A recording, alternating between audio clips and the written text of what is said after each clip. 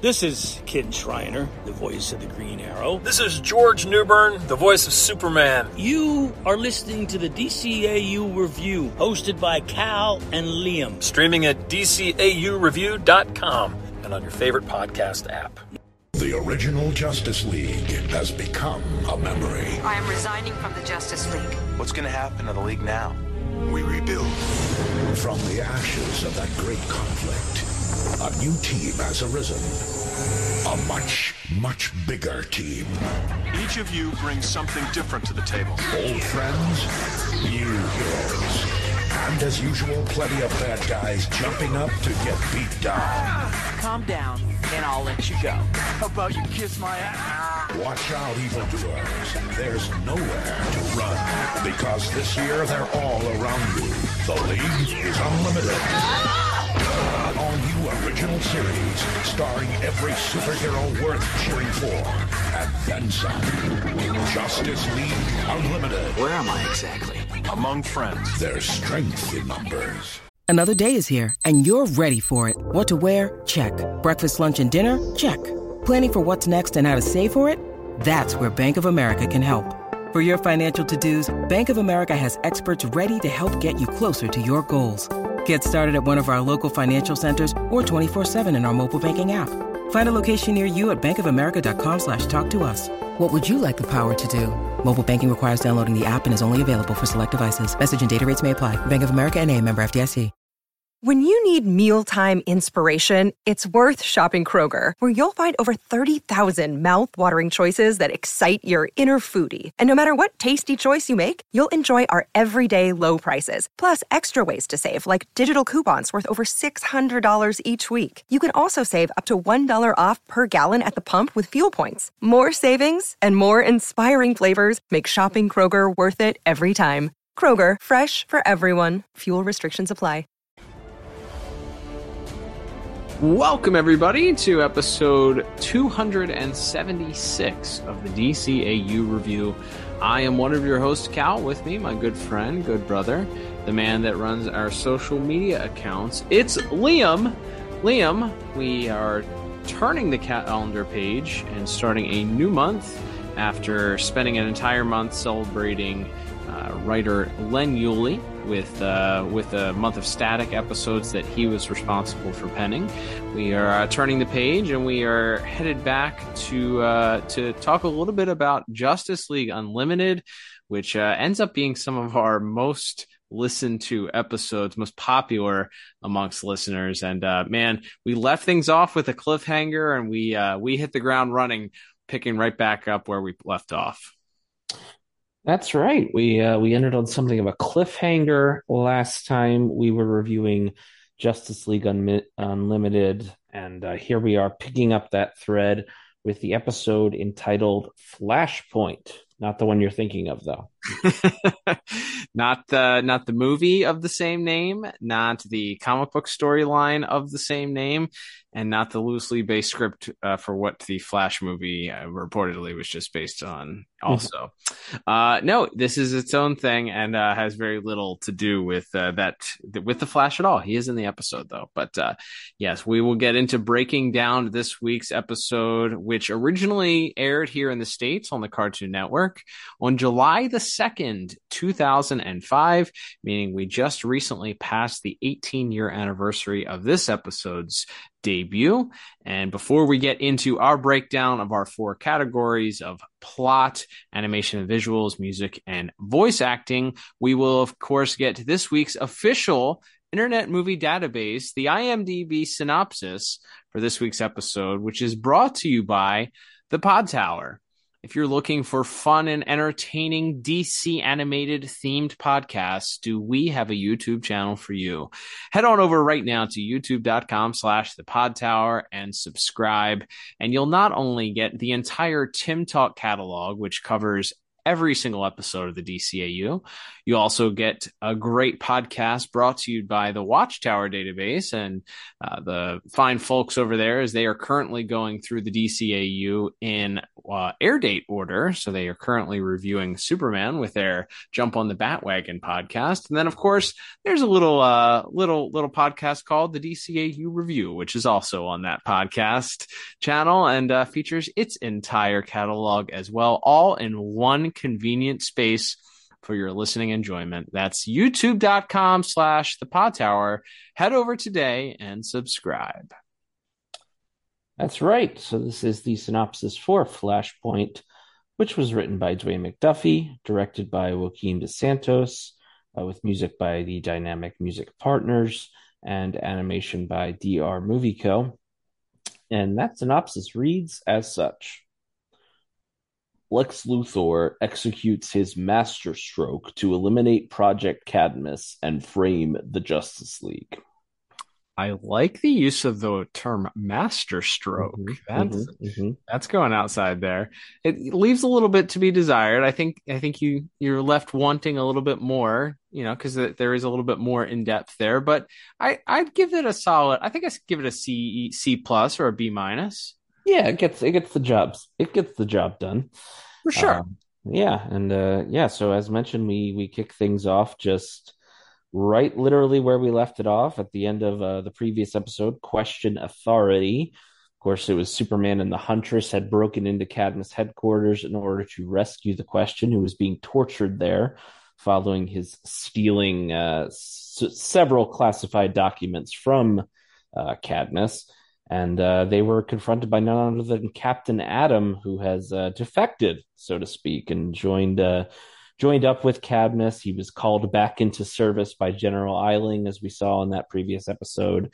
And the fight is on. We'll certainly have more to talk about in visuals with that, but Superman, Captain Atom going toe-to-toe, Captain Atom using a version of red sun energy or radiation to try to weaken Superman in their fight, while Huntress slowly but surely sort of drags the Question out of the facility. Superman handing her his comlink, and she's able to get outside and call in Jean to teleport her and Question out of danger. While Superman, after a long, brutal fight with Captain Atom, finally defeats him. But as the Cadmus medical staff rushes in to try to aid Captain Atom, Superman won't even allow them to touch him, and he takes him up and insists that he's still part of the Justice League even after this fight.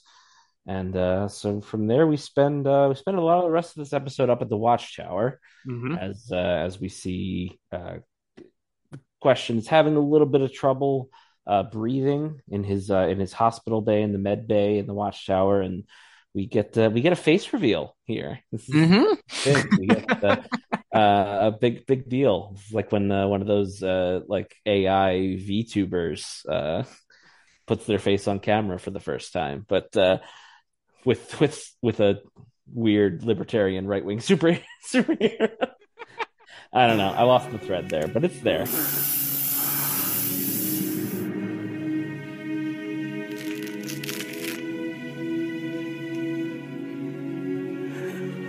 You were right. I am the ugliest guy of all time. Not in my eyes.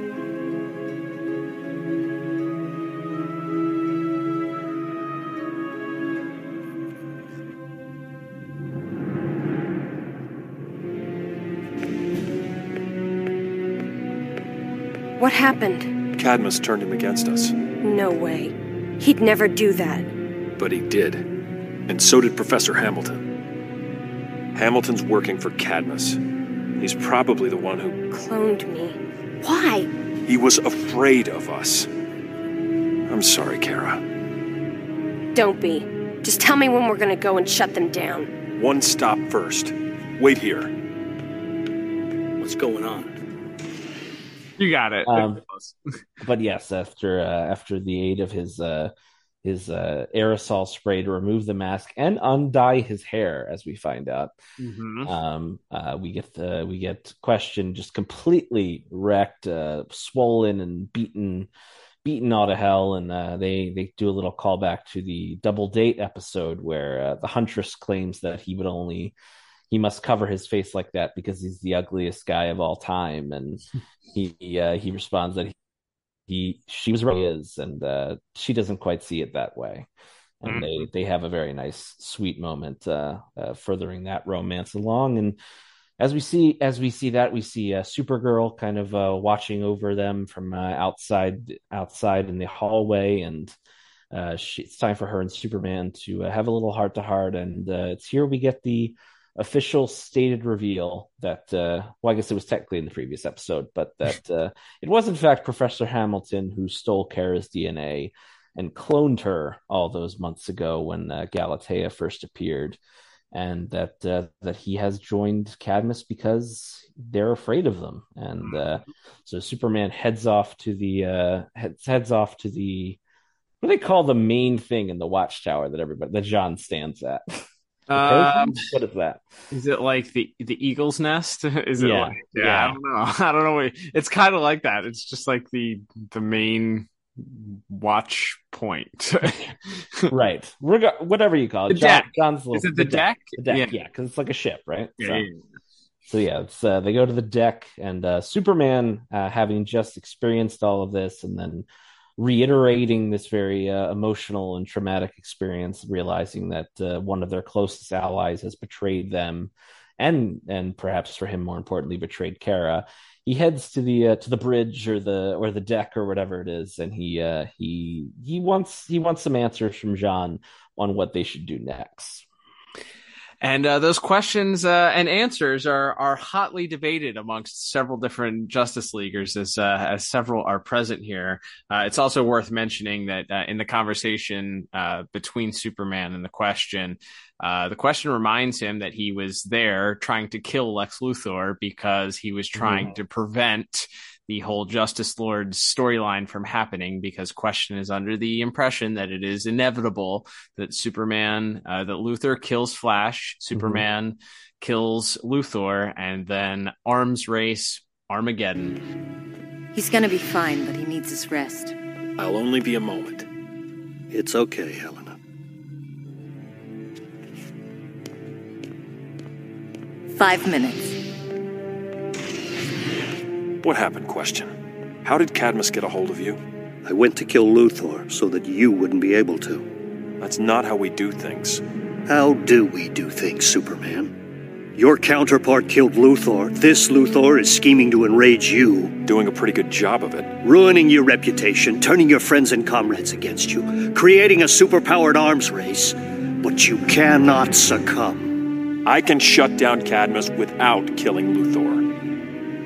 Carry on, then. If you're wrong, it's not like it's the end of the world, right?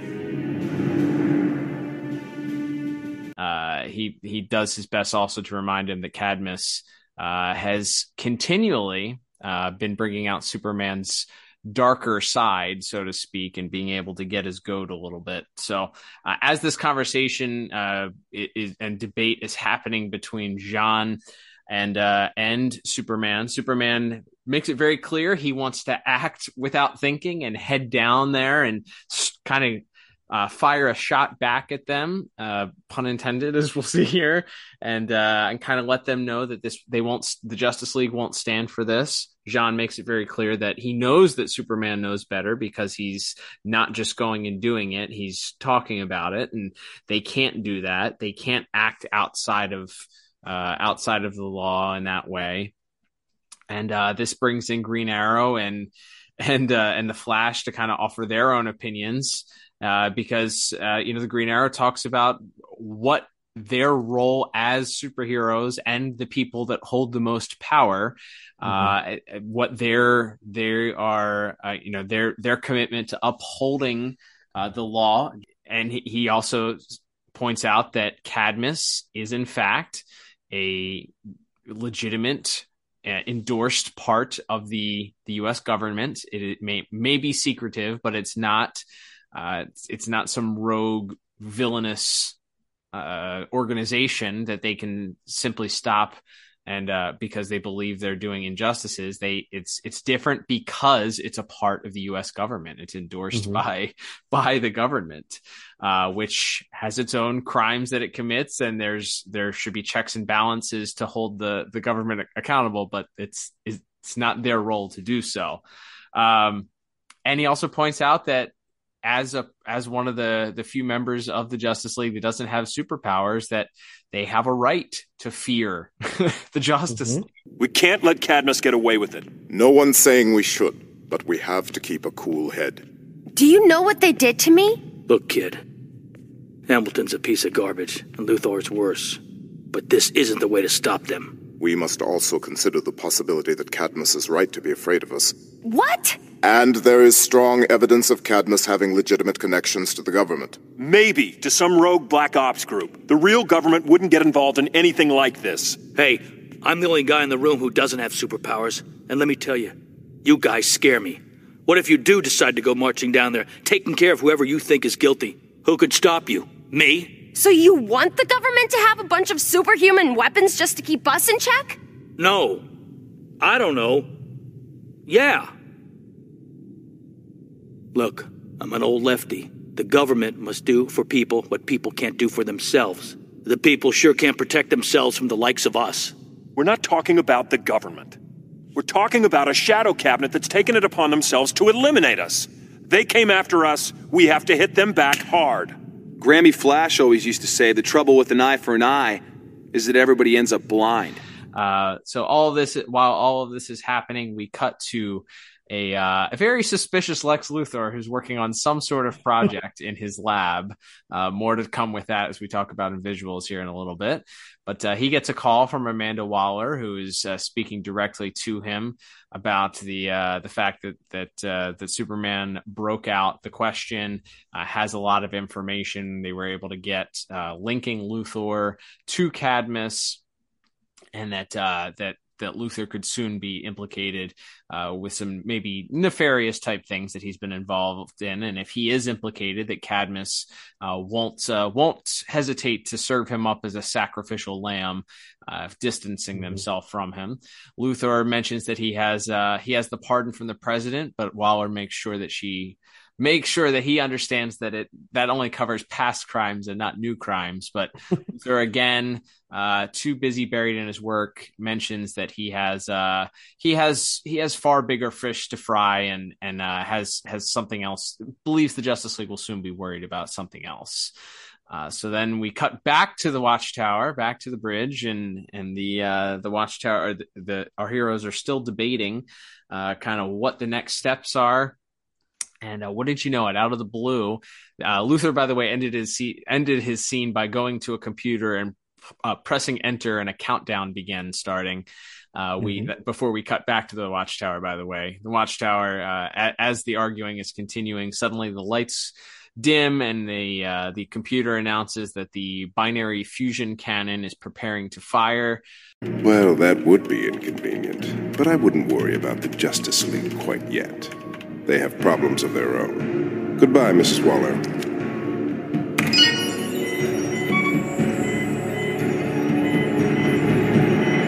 I still think we should go down to Cadmus, take them out, and accept any consequences after the... Computer, report. Binary fusion generator initialization sequence in progress. Abort. Unable to comply. System locked. Override. Command Authority 004. System Administrator John Jones recognized. Unable to comply. All hands prepare for binary fusion discharge. This is not a drill. Let's move it.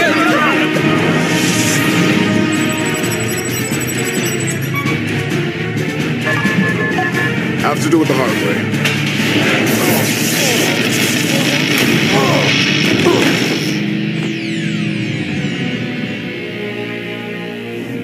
Rerouting binary fusion control. Bypassing circuit break.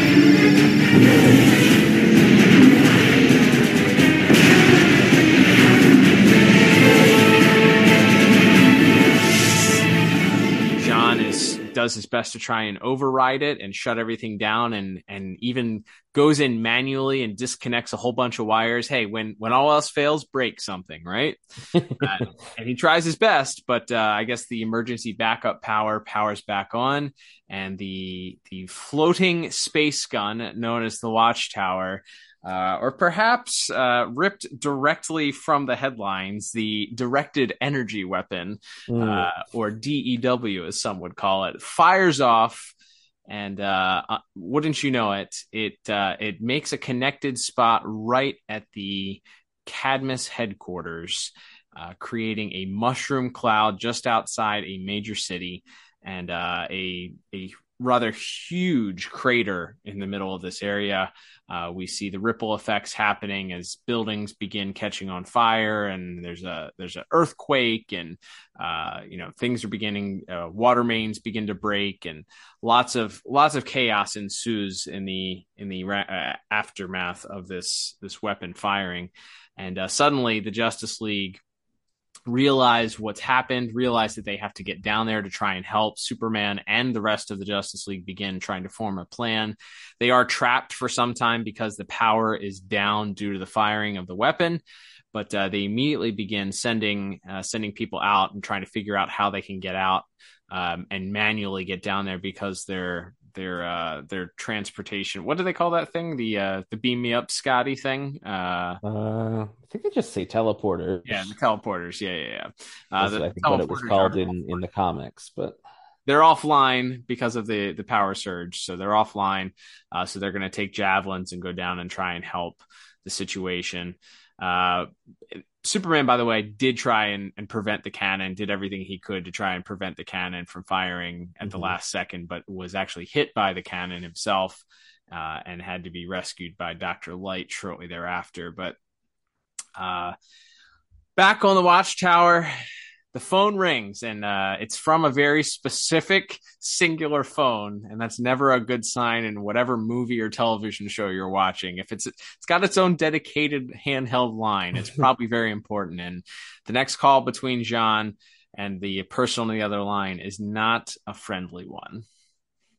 That's right. We hear from the President of the United States is now a character on this show. Mr. President. Come on. You too, Arrow. Mr. President, I know this looks bad. Is that supposed to be some kind of Martian humor? No, sir. I need some answers, Jean. Why exactly did the Justice League destroy a high-security R&D facility? All appearances to the contrary, the Justice League did not fire the binary fusion weapon. Sure looked that way from down here. It was activated remotely by person or persons unknown. I'd like to believe you, Jean. We've never given you any reason to doubt our words, sir. Even so, I've repeatedly expressed my strongest disapproval of you guys having that space cannon floating over everybody's head. If we'd had it during the Thanagarian invasion, we might have avoided a great deal of suffering. We don't intend to be caught unprepared a second time. I don't want to have this argument again. You're not holding a strong hand right now anyway. My people are investigating this incident. You guys have saved the world more times than I've shot under par, so we give you a lot of slack. But if it turns out you are responsible, the full weight of the United States government is coming down on you. Got it? Understood. Thank you, Mr. President. The ambiguous 43rd, I guess it would have been, President of the United States, maybe? Mm-hmm. Uh-huh. Yeah, so he's immediately questioning why exactly the Watchtower's gun was just discharged on this high security facility, and Jean tries to assure him that there's an explanation that they were hijacked by person or persons unknown, and the president sort of acquiesces. He says that he wants to believe them because of how often they've saved the world, but he does bring up the fact that the U.S. government has repeatedly questioned that this gun existing at all, and that it's one of those things. And we thought that'll become a theme a little bit later in the episode, but that if the gun had not been there, no one could have fired it, sort of thing. And John's comeback is a pretty decent one, and that if they had it during the Thanagarian invasion, that perhaps things could have gone differently. It wouldn't have been such a dire situation then. So they come to a sort of a stalemate, with the president saying that the government will be investigating, and that if anything is untoward in that investigation, that the full weight of the U.S. government will be coming down on the Justice League. And obviously they right after that, we get a cut to the president and sort of some generic advisors, just all yelling that it's about different things he should or shouldn't be doing. And his phone rings again, and this time it's or actually it's the first time his phone rang because he called the other time. But his phone rings and he realizes that it's a call from none other than Amanda Waller, who informs them that they had after Superman had broken in, they had decided to move the facility so that the Justice League ended up firing on an empty building, and but not for lack of trying. It appears that there were no casualties as a result of this cannon. So the president is still not sure. Amanda Waller is very much ready to take action, wants to strike back. It's funny how we'll get to the parallels at the end here, but just little things that I didn't pick up on this as a teenager, I guess, when I watched it, what I was seeing here. But very similarly to the conversation we just heard the Justice League, the good guys have. We are now hearing a very similar conversation between Waller and the president. Waller assuring the president that they need to go. Cadmus is their only option. It's time to go to war, for lack of a better term, with the Justice League. But the president told her to hold off for now, and that he is weighing his options. And in the aftermath, we see Superman still unconscious out in space. Dr. Light, not that one, the female one, brings him back into the Watchtower as the Flash, along with Green Arrow and some others, decide they're going to go down to Earth and help in the disaster relief. And as they're leaving, it's just clear that things are dire, and the Justice League is scrambling to try to restore everything, as mentioned, and kind of looking over the wreckage as the javelins flying in. Green Arrow once again lamenting the fact that this is their fault to an extent, and the Flash tries to push back on that, but once again that same issue is risen again, that if this weapon didn't exist, no one could have used it. And so they do have some culpability as a result of that. So as they go to the ground, as mentioned, we get a montage of the Justice League helping people and saving people from disasters. Some fun little cameos that we could talk about from Justice Leaguers we probably saw in the background of like the first episode, but haven't really seen in action yet. Yep. Like Booster Gold and Gypsy and Vibe getting some shine here. So some fun little bits here we'll talk about in visuals maybe a little bit more. But in the aftermath of that, we see the Flash run and find there's a child crying because she's lost her cat, and a father's trying to console her. So he finds the cat and brings it to her and shakes the dad's hand and tells her that the dad tells the Flash that they're proud to have these heroes here, and they're so thankful for the help. And the Flash tries to kind of accept that thanks, but then a paramedic sort of speaks up and tells them, kind of reads them the riot act. It's a rotten situation. I'm glad we could lend a hand. If you care so much, why did you shoot at us in the first place? We did. What do you mean? First they shoot at us, then they come help us. It's not that simple, buddy. I heard it was an industrial accident. Are you saying you did shoot at us? Well, I saw it. A big laser beam from the sky, just like the one you guys used to shoot those alien spiders in Nevada a few months ago. It was an accident. Well, that makes me feel a lot better. All right, let's calm down. We'd never do anything to hurt you. You have to trust us. Those ships will move you to a temporary shelter. It's safer. I'll take my chances. I'm not sure what I'm doing here anymore. People need us. We help them. I mean, a lot of this, as we've talked about, is direct parallel to various U.S. foreign policies over the years. But here is civilians in the aftermath of a drone strike. Saying,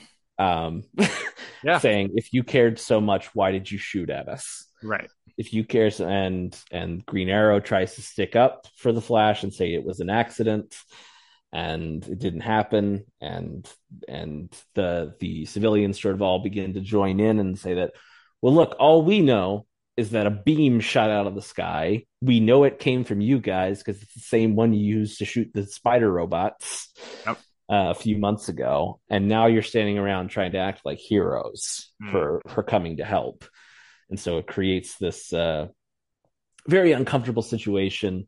And Green Arrow is once again sort of left feeling like perhaps he made the wrong decision to stick around as we head to the finale of this this sort of middle portion of this final Cadmus arc.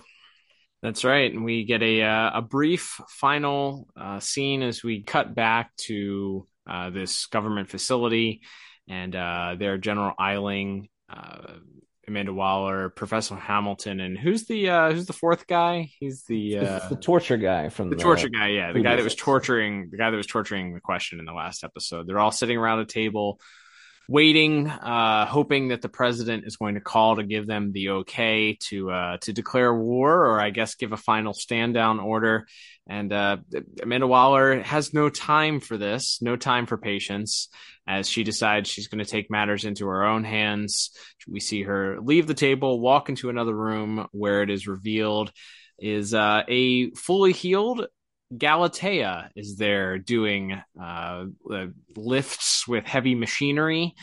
And Amanda Waller checks on her to make sure she's full and ready to go. And she says she's more than ready to go on her next mission. And her next mission, per Amanda Waller, is going to be taking on the Justice League, but she's not going to do it alone. She opens up a door, and revealed is an army of the Ultimen.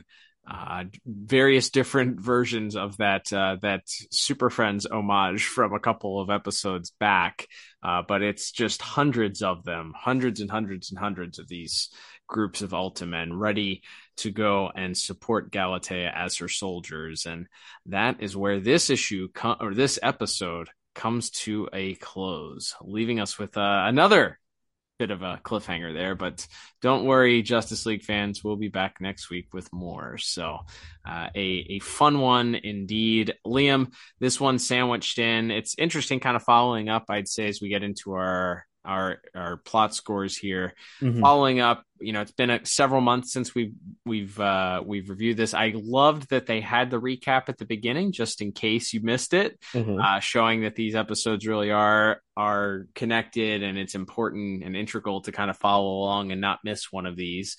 But it catches you up real quick. You pick right back up in the middle of this.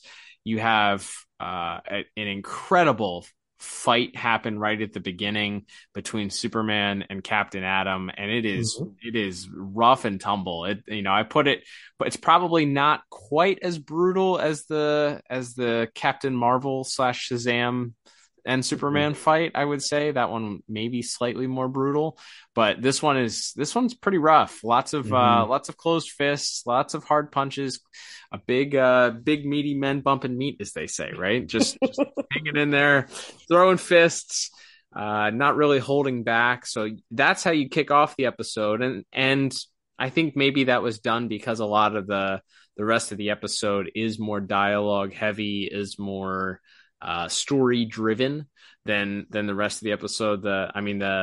The tension comes from what's happening with the cannon. Can they shut the cannon down in time? And then we get the tension sort of raise again at the end as we get the reveal of Galatea and her army that's going to go fight the Justice League. But you do have a lot of downbeats in between those spots, so you really kind of have to drive things home with this plot. And as we talked about the last month that we did Justice League Unlimited reviews, these episodes that the late great Dwayne McDuffie wrote stand up today. They're so layered. They're so just entertaining. I don't know how long it's been since I've seen this episode before we watched it today. It's been some time though, but just looking at the different topics and the things that are touched on, and we get the position of Green Arrow as as he calls himself, an old lefty, like his position and opinion of what the government should be and what it does, why that kind of and how that kind of shapes his outlook on things. why that influences kind of what his advice is to Superman on how to act. You have Jean kind of just kind of coming in from his own standpoint of like, hey, we're heroes. We this isn't what we do. You have the Flash, who points out that Superman is talking more like Batman these days than he is acting like Superman. Which is, if you really look at it, is Superman's the dark, gritty guy in these last couple episodes. We pointed out. It's just so layered and so enjoyable to watch. Here I am. I don't know. We said this is 18 years ago. So, as a teenager watching this, you like you said, you don't pick up on all of the intricacies and the little things that the real world application that Mr. McDuffie was clearly alluding to, and that is still relevant today in a lot of ways, in a lot of discussions. So, it's something like that is timeless in so many ways, that still applies today, that you can look at, you can enjoy, that is so layered. Man, I'm kind of speechless on how to how to talk about this. Yeah, I mean, it's funny because obviously, as we have alluded to, touched on, this was written during the height of the war on terror, the Bush White House and things like that. But to your point, that's the government's role, U.S. imperialism, overreaching, government overreach, arms races. These are not exclusive to one era of U.S. or world history, and these are still themes and struggles that we as real people deal with in the real world every day. And so to see that put through a superheroic lens like this is really fascinating. And to have the good guys, and it's also, as we see in that little debate, it's like Green Arrow's point is not unfounded, right? That if there was an evil Justice League that showed up, which there already has been, they already, like, an evil Justice League already came into this universe once. Who's going to stop them? And somebody's got to. Right. So, and on the other hand, you have Supergirl in that discussion. She's been literally and figuratively violated by this government agency that's supposed to be protecting people. She wasn't protected. Right. She didn't turn evil. She was trying to save the world when Superman turned evil, if you remember. Right. Yep. And as a result, her reward was getting her DNA stolen and turned into a clone that tried to kill her. Like, that's not her fault. Like, none of that was her fault, but now she's been made a victim of this. And so she's not wrong to stand up and go, wait, so you want these guys to be in charge of world defense? These guys that backbite and lie and cheat and all of these things. Like, there's so many layers to this that feel, and these characters feel like real people having a conversation. Yeah. Like, yes, they're all wearing spandex and have bright primary colors on, but they just feel like real people discussing a real issue. It just happens to be, in that world, it's less about drone strikes and military interventionism, and it's more about superheroes and space lasers, right? Which, as you said, even that's not that far out. Yeah. So it's just like the way that this is crafted is fascinating. And then as we talked about during the recap, the parallel of how Superman is talking to Jean and how Waller is talking to the president. And they're both saying, we don't have time to think. We don't have time to do this the right way. Right. We got to act now. They're the enemy. We've got to stop them right now. They came at us. We got to hit them back hard. I want to say that's like a direct line that either like Donald Rumsfeld or someone said that in the Bush White House. Like that's directly ripped from the headlines dialogue said by Superman. Yep. Like it's very powerful, and to see that played off of each other, where the lines are very blurred and there isn't necessarily a a black and white, a simple answer to this question. Absolutely. Is great. And I think that creates a story, and it does, by the end, we know because we've seen the show before. And because it's, at the end of the day, it is a superhero show for kids.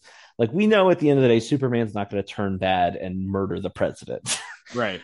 But within this story, it allows you, even now coming back to it as an adult, and probably even more so in some ways, as we've just been discussing, to really get just invested in that conflict in a way that it's just fabulous. Like, it's just amazing, the way that this was crafted, and the way that, like, I just keep coming back to like I said, the scene where they're all arguing in the watchtower, and nobody's wrong there. Right. Yeah. And you go back to the Doomsday Sanction, where Superman's like, all right, job well done, we did it, gang. And Batman is furious at him for, we passed judgment, we sent someone to prison without we passed judgment without anyone else having a say so. Like, we are dangerous, they're right to be scared of us. Right. Like, this continuation. And I know there was some talk, which maybe we can talk later in the month when we get to those episodes, of maybe extending this storyline further beyond this season. And I think the idea was a lot of the non-superpowered characters were maybe going to break off and start their own team, like an Outsiders or something. So I'll be interested to see if it feels like those threads are going back for this rewatch, seeing if those threads are resolved in a way that makes sense, or if it feels more like they were dropped because they decided not to go that direction. But as it stands, this as like a middle piece, considering it's picking up one cliffhanger and then leaves us on another, it's still so compelling. Like, that 22 minutes, you talk about like maximizing your time. And still giving you some pretty, compelling visuals and a big, knockdown, drag out superhero fight to start the episode. Like, this is amazing. Like, the pacing of this is tremendous. Yeah, I wholeheartedly agree with you. I think the thought that I kept coming back to, as you're kind of talking about describing this, is that it shows the grays of politics and military maneuvers and all of that you have, or opposing sides have, I guess, if you look at this, and both sides looking from their own perspective and thinking why they're right, how they're right, the actions that they have to take, why they have to take them, why they're justified in taking them, who's to blame for forcing the other one's hand. This is all relevant today. It's completely still relevant. So it plays in those grays. It shows you, it kind of holds that mirror back up.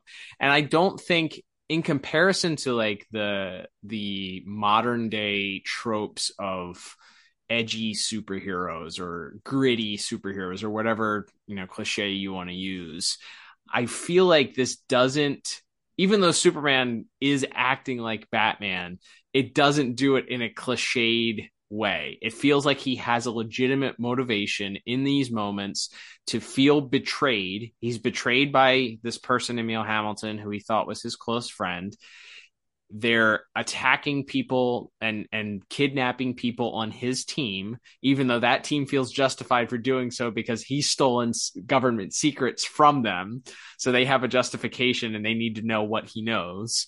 And then you have him Superman being so furious over all of this, and the fact that not only did they do this, they recruited or seemingly forced Captain Atom back into active duty so that they could have somebody powerful enough to go up against Superman, to be a threat against Superman. So he's even more furious about that. The fact that he had to he comes to such blows that almost break Captain Atom's containment suit, which may have killed him. So he's forced into this. He feels like he's forced into this battle against Captain Atom that nearly killed his friend or somebody that was on his team. So there's so many different layers. So good.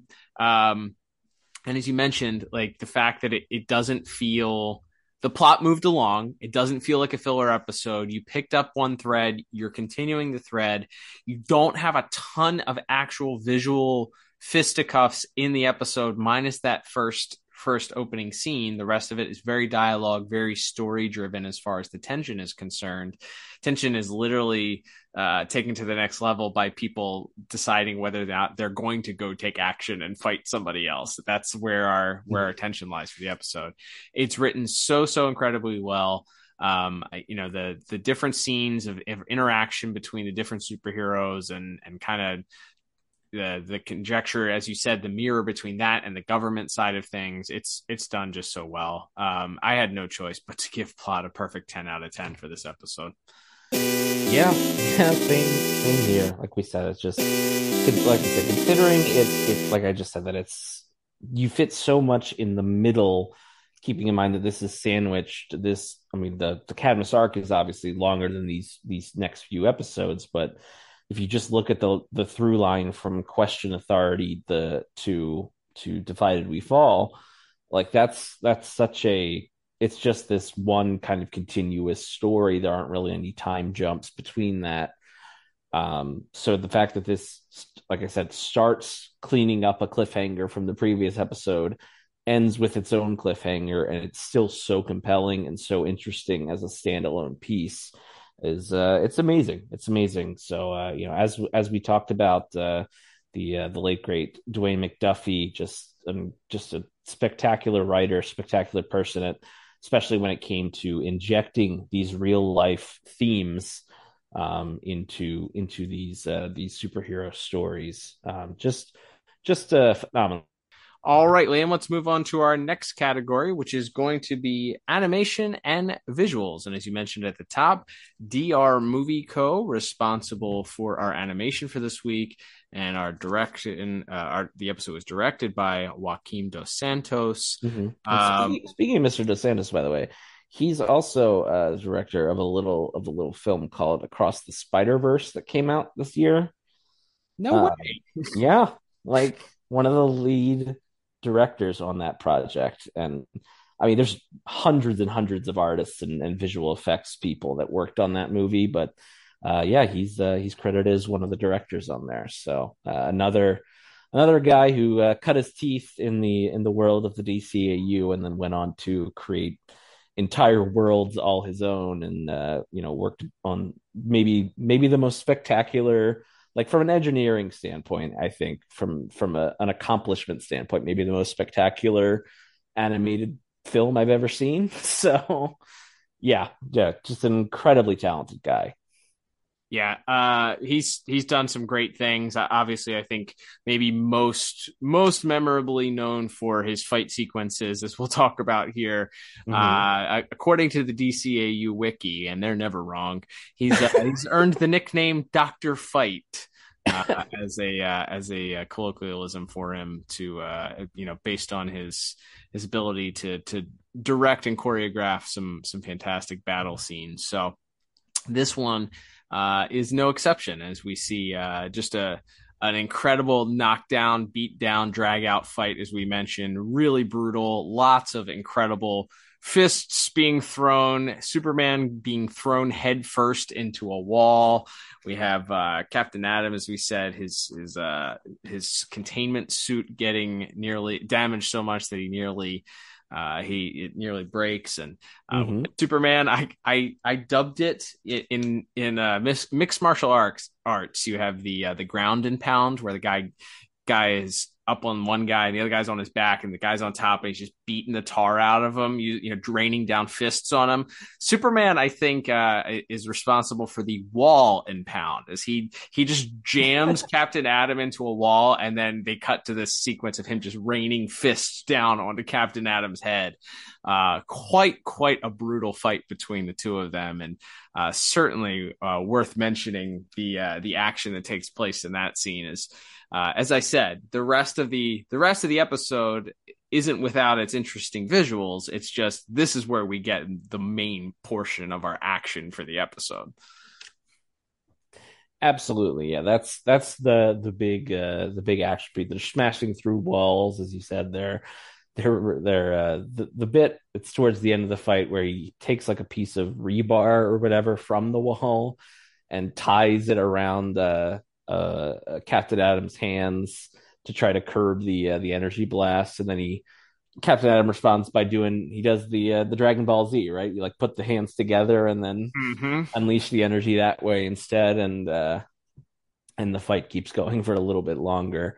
Yeah, the physical damage, considering maybe not as strict as the old Fox Kids days, but there's still rules about blood and such. So the lacerations and marks all over Captain Adam's suit is a good way to visualize the tough battle there as well. So yeah, that sequence is great. Also, he takes his mask off. His face is just destroyed. Like, there are broken orbital bones and jaws and a lot wrong with him. But talk about an MMA fight. Oh my goodness, yeah. Yes, this guy is messed up. But I would be saying, I mean, we already talked about it in the plot, but the visual, like how loving Huntress and Question are in that scene in the hospital bed. Yeah, I think is so nice. Like the way that like she grabs his hand, and then the way he kind of like sort of sheepishly looks away when she takes the mask off, and he says, I'm the ugliest guy of all time, and she just kind of looks back at him with a really nice smile on her face. Like, it's just, yeah, like even like the smaller emotional beats of this episode, I think have an extra little flourish in them. And then as mentioned, the other big action, I guess, of the episode is we see, first we see the beam go down and destroy the facility and the big explosion in the crater. That looks fantastic. And then coming out of I guess what would have been the commercial break, we just see the start of these tremors, and we see kids at a playground and people walking in the street, somebody eating lunch at a cafe, and then everything starts to rumble, and then the kind of the tremors begin, and the earthquake starts, and buildings begin to crash, and the car alarms are going off. Like, just the chaos of that sequence is really something as well. Yeah, I think the fact that they set it up, because they could have just easily shown you the aftermath, right? The giant crater, the fires, and the car alarms, and you would have understood, what had happened. But to really drive home, again, we're talking. This episode came out just 4 years after, the events of September 11th here in the U.S., and people had seen sort of the juxtaposition of the sunny blue skies of that day that were suddenly disrupted when when planes hit the towers and the buildings ended up falling, and just the chaos that ensued after that. So I feel like maybe some of that was trying to capture that aftermath, and to your point also, the aftermath of when a bomb drops, or when when a city is come under attack in a military conflict. It's kind of giving you that same, hey, things are kind of just ordinary here, we're not expecting anything, and then out of nowhere life is just kind of flipped upside down. So the fact that you had the two mirror opposites of these sequences here, where at the beginning walking dogs and birds chirping and everything like that, and then after the beam hits and all this, the earthquakes happen, and the water mains are breaking, and the streets are coming undone, and bridges are collapsing, and the aftermath is this smoking giant crater in the ground. It really hammers home that idea that, man, these innocent people, their lives are never going to be the same after this. So I felt like that was a good job of capturing that with those visuals. Also, I will say there were, I don't know if it's with DR Movie Co. or maybe whoever was storyboarding this episode, there were some weird choices as far as kind of like low angle shots that were kind of up people's chins and noses. We got a couple of those with Superman at times. And Martian Manhunter looked a little off model at times. So I did take a point or two off for that. People looking a little bit off model. And kind of out of the ordinary. It was a little bit distracting, especially when you don't have a lot of visual action to kind of fill in the gaps here when it is a lot of standing around and talking. And even some of the way that, like, when Green Arrow's giving his speech on the Watchtower, he's kind of like not, it almost looks like he's not making eye contact with the rest of the group. He's kind of like looking down. And I don't know if that was to communicate like a sort of shame and the responsibility that they have as the League, or, you know, because it didn't feel like he should be shy in that moment. He's speaking up, like he's making his opinion known as the, you know, one of the few members that doesn't have superpowers to share his opinion and thought. Not only that, but his opinion on what the role of the government should be and why they need to make sure that they're keeping the superheroes in check and all of this. So I don't know if that was intentional, if it was just a weird storyboarding choice, but it kind of didn't feel like it fit what that character's speech was going for in that moment. So I felt, again, nitpicking a little bit here, but running through a couple of highlights that I did like. I love, of course, we know now, with the benefit of hindsight, what Lex Luthor is working on in that one scene. But there is a little Easter egg. If you look, did you catch the Easter egg? I don't know if I did. On the side of the machine that he's working on is the very familiar 3 dotted symbol. It's not connected, but it is the Brainiac symbol on the side of it. The dots are not connected, but they're in that 3 dot V shape, or triangle shape, if you will. I missed that completely. Yeah, it's very subtle. It's there, but you know, I was like, man, is there anything here indicating? Yep, sure is. Right on the side there, kind of hiding in plain sight, is this little 3 dots. So, kind of giving you a little foreshadowing there. You gotta love that. The return of the Justice League spacesuits also. We hadn't seen those for a while. The classic Justice League spacesuits, I should say, not the newfangled ones that they did for the return. That's right. The Mazo. These are the gold and silver standard issue spacesuits, I guess. It's cool that they broke those back out. I like seeing that. And there was also one final subtle moment. Speaking of little homages and maybe foreshadowing, this one definitely more of an homage. But the reveal of Galatea as she's doing her workouts, lifting up the heavy machinery over her head and doing deadlifts with them. She after she's done her workout and walking along with Amanda Waller, she pulls out a red towel that she drapes over her shoulder, kind of giving her that look of the classic Power Girl red cape that she models. It's just for a second, and it's a kind of a blink and you miss it thing. She doesn't actually wear it like a cape, but it does drape over her shoulder in a way that I was like, I don't think that was on accident. So, yeah. So, you know, I think this is a solid episode, not a lot of action to go off of. I did think some of the points of view and the camera angles were a little bit odd as far as why they went kind of low angle shots on some of the heroes. So I took a couple points off from that, but overall I ended up going with and mainly on the back of that opening fight, I went with a 7 out of 10. What about you? Yeah, I went just 1 point higher for 8 out of 10, just because I think that opening fight and then the scene in the with the damage being done to the city, and then, like we said, this sort of homage of some of the lesser known Justice Leaguers out there saving lives, I thought was pretty spectacular. And then even some of the smaller moments, like, you know, it's kind of a theme, as we'll see in next week's episode as well, that Galatea maybe. Her bark's a little bigger than her bite. She's sort of in a fake it till you make it mode, and like she's trying to show off how powerful she is, and so she's lifting this gigantic weight machine with one arm. But then if you look, you just see her arm shaking just a little bit. Like it's just like one or two. It just twitches a little bit before she drops it, and it's just I don't just showing off that she likes to show off. She wants everyone to think she's in control, but maybe there's a little bit of a few cracks in the armor, so to speak. So I liked that. There's like I said, a lot of small visual things that I think add up here to a pretty strong score from both of us. There you go. Do we run down the full list of who was the extras there that didn't get? Let's do it. Yes, so we have not non-voiced appearances in this episode from Vixen, Vibe, Steel, Rocket Red, the Ray, Nemesis, Gypsy, Elongated Man, Dr. Light, Dove, Booster Gold, and the Atom.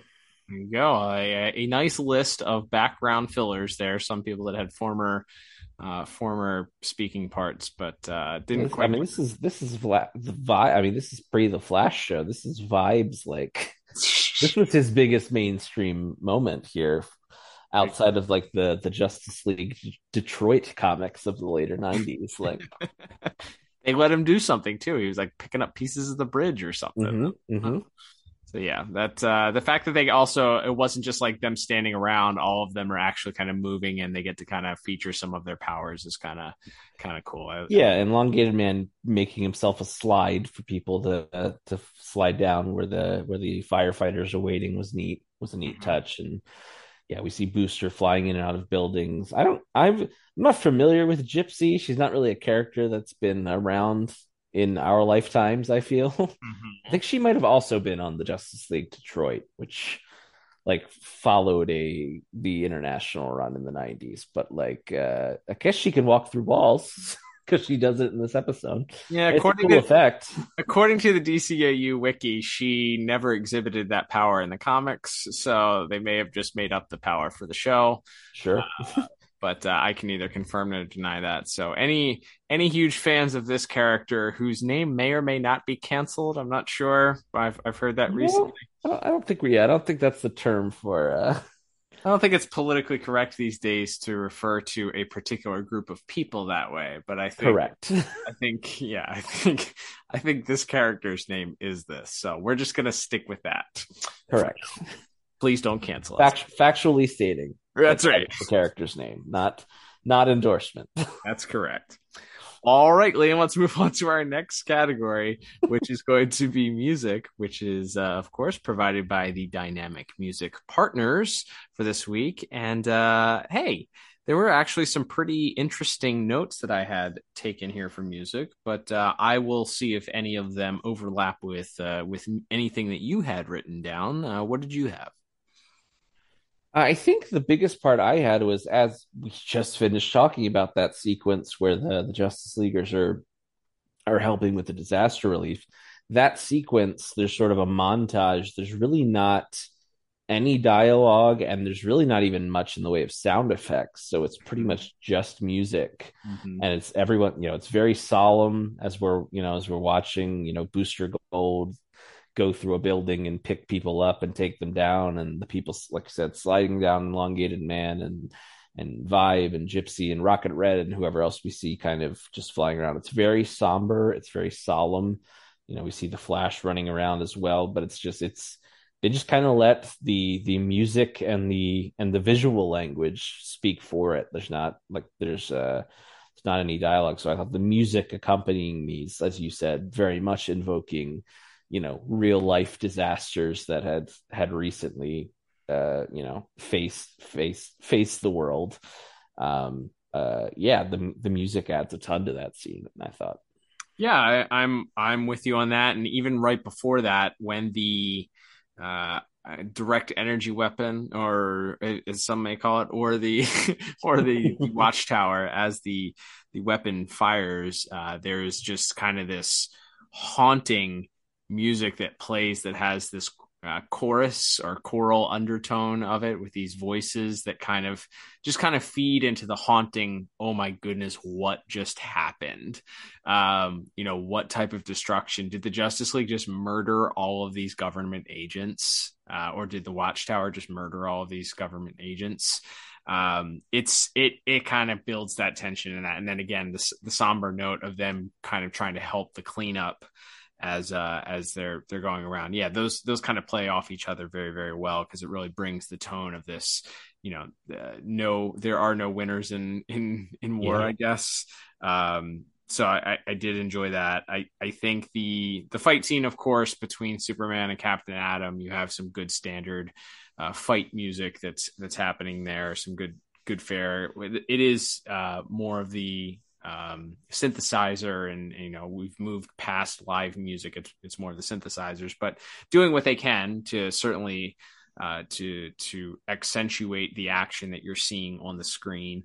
I like when the Question and the Huntress are talking. They're sort of, I don't know if it's a Question theme, but it is a musical piece that I associated with previous appearances of the Question. So I'll just call it the Question theme. It does play in sort of a somber, sad note as they're kind of sitting there and Superman, or as they're having this conversation before Superman walks in, this romantic moment, and especially he drops the line of being the most ugly person alive, and she says, "Not in my eyes," and then it kind of plays that somber theme before Superman comes in. And then I think the last musical note that I had that really I felt added an exclamation point to the scene was the Galatea. The crescendo of the Galatea and Waller walking into and revealing the Ultramen army, as you kind of get this haunting theme that plays as you realize that, oh, this is going up another level here, as not only is the U.S. government going to take a step here to declare war on the Justice League, but they're not just sending this one superpowered individual. They have an army of drones to go after with them. So it kind of the cliffhanger, you have these spotlights coming down visually on the different groups of the Ultramen, and then fade to black here really brings that tension, gives you the cliffhanger feel. Let's get on to the next episode type of idea here. Oh no, I can't wait for next week. Like giving you that feel. So I thought the music was pretty strong for this week. I think it played in the right notes and where it needed to be quiet and somber. It was. When it needed to add a little bit more tension, it did. So for all those reasons, I ended up giving it a 8 out of 10. What about you? Yeah, I went just 1 point lower at 7 out of 10. But I still think it's really strong. I think you touched on it, but yeah, there's the moment where the countdown starts, the computer raises out of the ground, and the countdown for the laser blast is about to start. And Jean's trying to fight it, and finally tries to override it. It doesn't work, so he pulls the wires out, and everything stops. Like there's no sound for a second, and there's almost like an exhale. And then it's rerouting power, and everything boots back up, and the music just rushes back in, and it's like even more frantic and fast tempoed than it was before.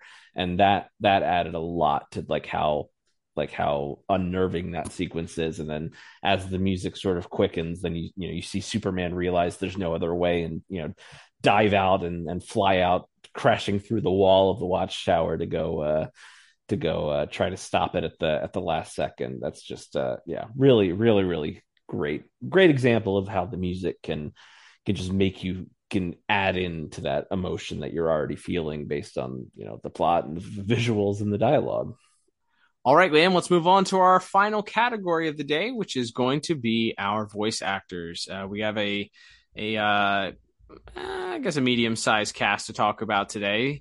A lot of series regulars here, not too many listed here on the special guest list, but some really, really important, heavy dialogue driven, as we talked about. A lot of dialogue, a lot of intense moments, a lot of important conversations happening here. So that means a lot of the weight went on our voice cast. So let's break down their performances for this week.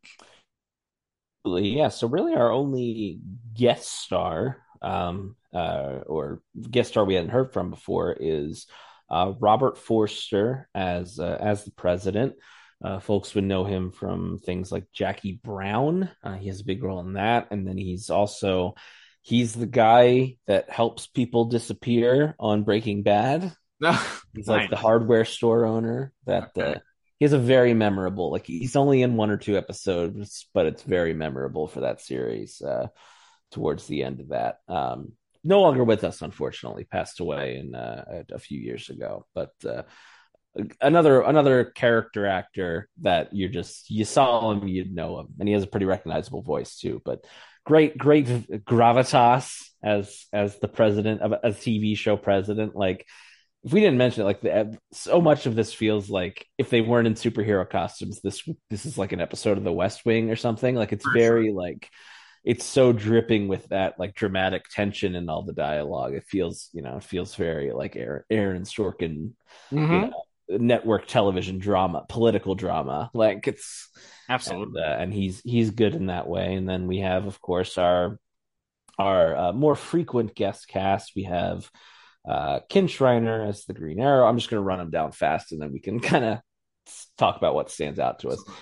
Ken Schreiner as the Green Arrow, Nicole Thomas Supergirl, Jeffrey Combs as the Question, Amy Acker as Huntress, Chris Cox as Captain Atom, and then our main original Justice Leaguers, we have 3 this week. We, of course, have Carl Lumbly as Martian Manhunter, Michael Rosenbaum as the Flash, and finally, George Newbern as Superman.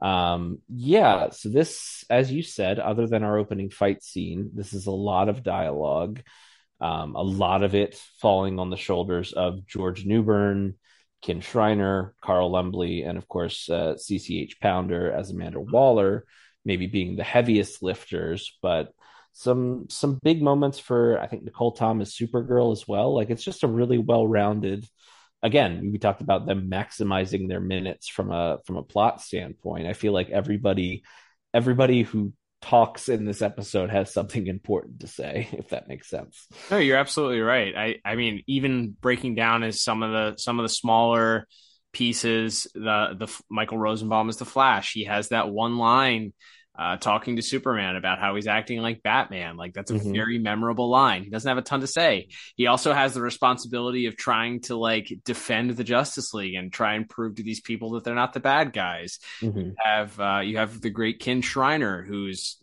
again, has this little kind of tiny speech that he gives about being his political stance and why he believes that the government has the right to do what they're doing. And, but then also has this kind of like this other downer moment where he's kind of put in the middle of this argument between the citizens and the superheroes, where he kind of doesn't even realize what he's doing there anymore, as he says. So yeah, there's some emotional beats that these characters are called upon to do, even in these brief little dialogue bits that they have, that I feel like they knock out of the park. And then you have, of course, the bigger conversations. You have, Superman and the Question having this heart to heart where, Jeffrey Combs has to deliver these lines talking about, again, reiterating this idea that he believes that Superman ultimately has it in him to kill, to kill Lex Luthor. Superman doing his best to try and paint himself as the hero that would never do that. But again, the Question really not believing that this is inevitable. And I love the little line that he throws out at the end. It's, what's the difference? It's not like it's the end of the world. Am I right? He just he so coldly and callously says that to Superman as he's leaving, delivered with just perfect essence there. And you mentioned the Mr. Combs with Miss Acker as the Huntress, their continued, love story, kind of blossoming romance type of relationship there really felt warm. George Newbern playing off Carl Lumbly's John Jones, as he's furious, and John kind of has to play, bring him down to metaphorical earth in this case here. Like, hey, like we can't be up here. We can't act on our emotions. We have to be calm, cool, and collected, which of course every line that Carl Lumbly gave as John seemed to come off as that gentle, calm, peaceful character. So there's a lot of stuff. And then you have CCH Pounder working with Clancy Brown and her lack of patience and her kind of seeing an opening here to kind of move forward with what she believes is getting rid of this threat that she sees in the superheroes, and moving forward to eliminate the Justice League. Has that sinister beat to it, but also the bit of fear that she has in her voice when she's explaining to the president. It's all fantastic. I think everybody did a great job. And not last but not least, Nicole Tom as Supergirl, going through and kind of giving her opinion of what it feels like when she realizes that Emil Hamilton betrayed her. All of that done incredibly well. I didn't find anybody bad, wrong. I thought everybody was phenomenal this week. which is why I ended up giving voice acting also a perfect 10 out of 10. Yeah, same score for me. It's hard to argue with when you laid it out there. Yeah, again, like you said, even the smaller players, Michael Rosenbaum hitting that line at the end after Superman's hit his line about they came at us and we got to hit them back hard, and he kind of throws out the old cliche of the trouble with an eye for an eye is everybody ends up blind, like. But it's such a perfect way to kind of cut through this sort of very macho reactionary talk that everybody has in that episode, and him and Green Arrow in different ways sort of being the voices of reason among this very sort of frustrated Superman. And Carl Lumbly, man, he's so, like, Jean is, and they kind of make that a storyline in the last season of Justice League, that he's kind of intentionally put himself on the back burner. But that scene where the president calls him, he's so good in that. Yeah. Like the way he's so, like, he's contrite and he's calm, and you can tell that this is tough for him, but he's also kind of trying to stand firm and say, if we'd had that gun when the Thanagarians invaded, we could have saved so many more lives and all this. Like he's sorry, but he's firm, and just God, he should have won an Emmy for Falcon and Winter Soldier. They nominated Don Cheadle for some reason, even though he was in one scene of that show. Anyway, I'm not over it. Yep, that's okay. But he's spectacular in this episode. This is a place for your soapbox to live. Don't worry. This is a place where I think it's safe for me to say that Carl Lumbly is a spectacular actor, and deserves his flowers. Absolutely, right. You're absolutely right. And we have some more episodes coming up here where we will be able to sing more of his praises, and we'll take every opportunity that we get to do so, as we do with almost everybody here in the cast. So a reflected in both of our scores, another home run here from voice cast, our voice caster, Andrea Romano, with just knowing the right direction to give to people, and then pulling the talent out of the immense talent that all these people had to begin with. So way to go, everybody. Absolutely. All right, Liam, let's total up our scores now that we're wrapping the episode up. And I think we'll end up probably either the same or in the neighborhood of each other, as we are often want to do. But totaling up all of my scores, I end up with a 35 out of 40. What about you? Yep, I end up with the exact same score, even though I don't think we perfectly agreed in every category. We were +1 or -1 in a couple, but that ends up with the final score. So this one does just leave itself just barely outside of the top pick section, but which we give to all of our 36 or higher episodes. But suffice to say, like we said, this is such a linchpin episode for this entire arc, but really especially for this like 4-part finale of Question Authority through Divided We Fall. Well, really the finale is for this season is epilogue, but that's the final episode ever of this podcast. Correct. So that's not one we'll be getting to anytime soon. So this one through Divided We Fall is such a connected story. So this is an obvious double thumbs up, because as we've just been talking about for the last hour, not only is it a great episode as far as moving the plot along, getting us from point A to point B, but doing it in just a spectacular and fascinating way. Absolutely. Yeah. I mean, you can't, it's undeniable. It's a must watch. It's integral to the DCAU. It's integral to this show. It's integral to those four parts. You can't skip this one. So, and it's just a really good episode. So yeah, it's 2 thumbs up. If I had an extra thumb, I would give it up also. But alas, I do not. All right, Liam, let's begin to wrap things up here. Thank you, everybody, for tuning in. Don't forget, if you would like to support the podcast, You have a myriad of different ways to do so. We will run through those very quickly. You can, of course, support us by following us on social media at DCAU Review. We are on all major social media platforms. You know, the normal ones, Instagram, formerly known as Twitter, now X, and a couple of other ones as well. So find us on there at DCAU Review. You can also support the podcast by subscribing to us on your favorite podcast app.